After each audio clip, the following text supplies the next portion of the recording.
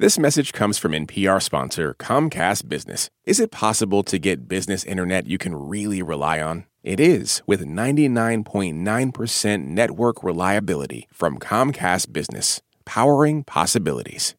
You're listening to Shortwave from NPR. Hey there, Shortwavers. Aaron Scott here. With me, Regina Barber. And also one of our most beloved colleagues, Elsa Chang. Aww. So, Elsa, we brought you on to share some science joy we're seeing in the headlines and the journals that we are really into. Always happy to pretend I actually know something about science. Oh, I'm sure you do. You're learning each time you come on, and I'm sure you know stuff. Well, I love chatting science with both of you, and I hear that this time we're talking about how albatrosses use sound to navigate?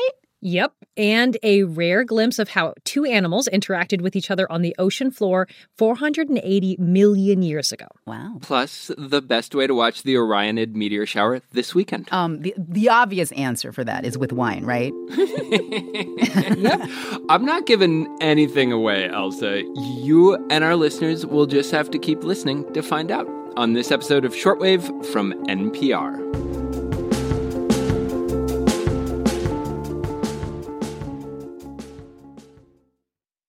This message comes from EarthX. The EarthX 2024 Environmental and Sustainability Congress of Conferences is happening in April and brings together all sides with one important mission: protect the planet. Go to earthx.org to register.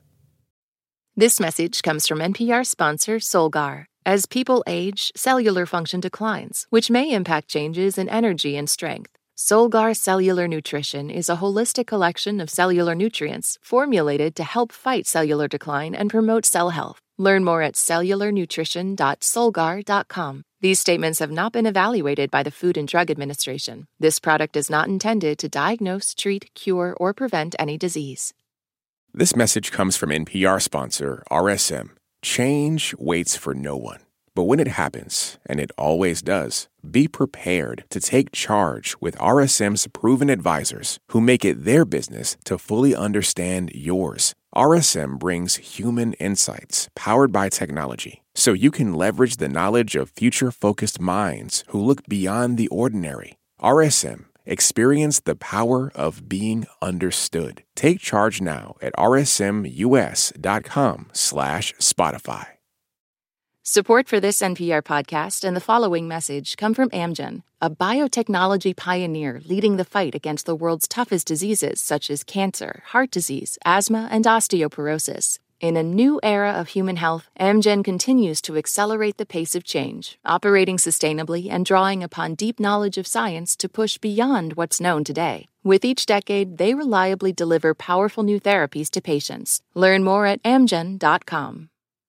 All right, Elsa, you're our guest, so we're giving you choices. Which topic do you want to start with?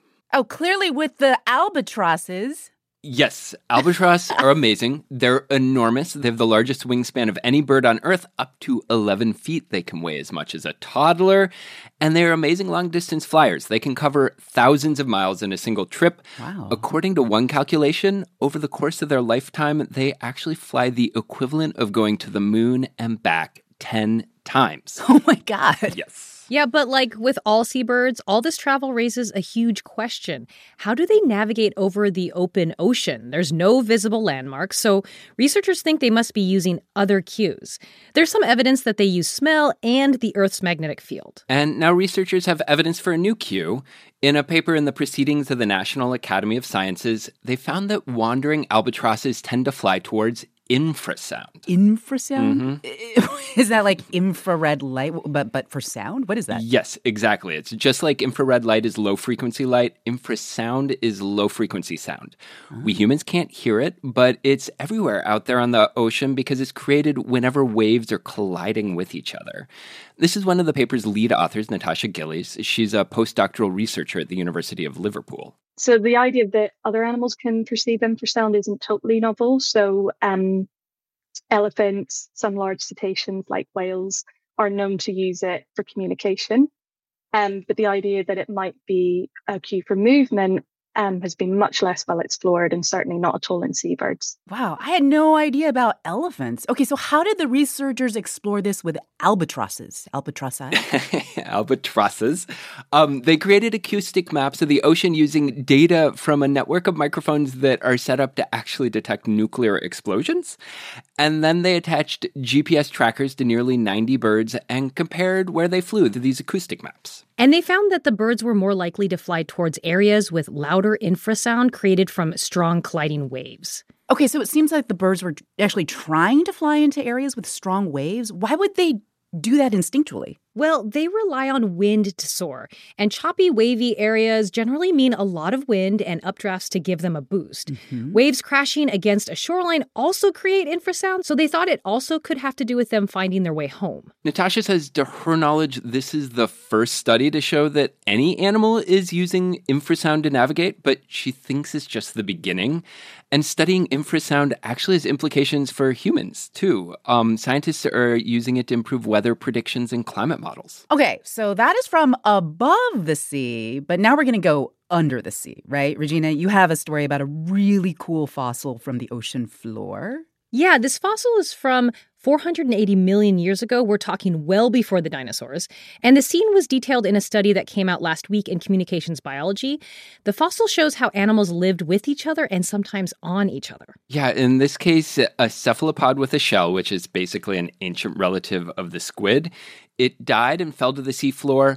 And then these sea worms took up residence on its shell and built tough tube-like houses around themselves.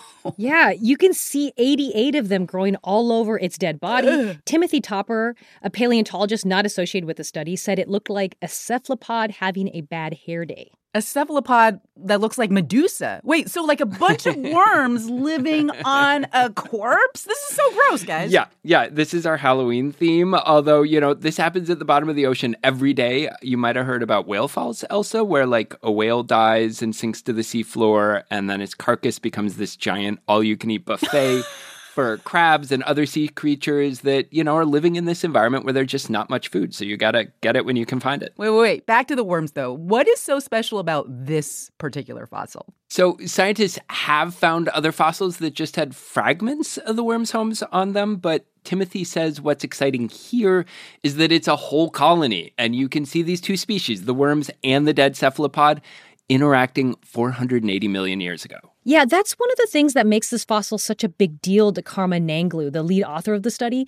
He says the worms in this fossil are showing something called frozen behavior. They're still found like on the dead shells of bivalves and things like that, growing their tubes almost morphologically identical. It's a strategy that's kept them through every major mass extinction. They just kept on doing it. And, 500 million years, no need to change. So disgusting, but so incredibly cool. All right. I want to end now on meteor showers. What do we got? Yeah, so the Orionid meteor shower peaks this weekend. You can actually see the shower now or even days after this window, but this weekend is your prime sighting time. And the meteors you're seeing are actually rocky dust burning up as it enters our atmosphere. And Elsie, you might need some coffee or hot cocoa because the peak magic happens in the wee hours between midnight and dawn. Yeah, super late. And we're talking late Friday, October 20th, and into the morning of Saturday, October 21st. All night long, baby. Mm-hmm. Why would it be worth it for anyone to stay up all night for this? Like, what's so special about this particular meteor shower? Well, Elsa, all meteor showers are special. This one, though, has a couple of notable things. These meteors are pieces of a very well-known comet. I'll give you one guess as to which one it is. Halley's? You got it. It's like the only comment I know offhand. Easy peasy. So as Halley's Comet travels in orbit, it leaves behind this whole path of dust and debris. Which becomes a meteor shower when it enters Earth's atmosphere. The Orionid meteors are especially known for their brightness and speed. We're talking 41 miles per second. So they leave glowing trails which can last for several seconds to minutes. And one other fun fact, the Orionids get their name from the constellation Orion because it actually looks like that's where they're coming from, but they can be seen all across the night sky. Okay, maybe you sold me. I will stay up maybe all night for this. It's much easier for me to stay up all night than to get up really, really early in the morning anyway. So any other tips on how best to see this shower? Well, ideally, you want to try to find an area like away from city lights, street lights, and always give your eyes time to adapt to the dark. We're talking something like 30 minutes or so. And at its peak, under ideal conditions, the shower is expected to produce about 20 visible meteors an hour. So be patient. You aren't going to see one every few seconds. Bring plenty of wine. Whatever it takes to keep you awake, Elsa, thank you yeah. so much for hanging out with us. It is always a joy. It was real great. Oh, you guys are so welcome. Before we head out, we want to give a huge thank you to our Shortwave Plus listeners. We so appreciate you. We thank you for being subscribers. Shortwave Plus helps support our show, and if you're a regular listener, we'd love for you to join so you can enjoy the show without sponsor interruptions. Find out more at plus.npr.org/shortwave. This episode was produced by Burley McCoy, Kai McNamee, and Viet Le. It was edited by Christopher Intagliata, and our managing producer, Rebecca Ramirez. Anil Oza checked the facts, and the audio engineers were Robert Rodriguez and Maggie Luthar. Beth Donovan is our senior director, and Anya Grenman is our senior vice president of programming. I'm Regina Barber. And I'm Aaron Scott. Thanks, as always, for listening to Shortwave from NPR. Support for this NPR podcast and the following message come from Easy Cater, committed to helping companies solve food. From employee meal plans to on-site staffing to concierge ordering support. With corporate accounts, nationwide restaurant coverage, and payment by invoice. EasyCater.com.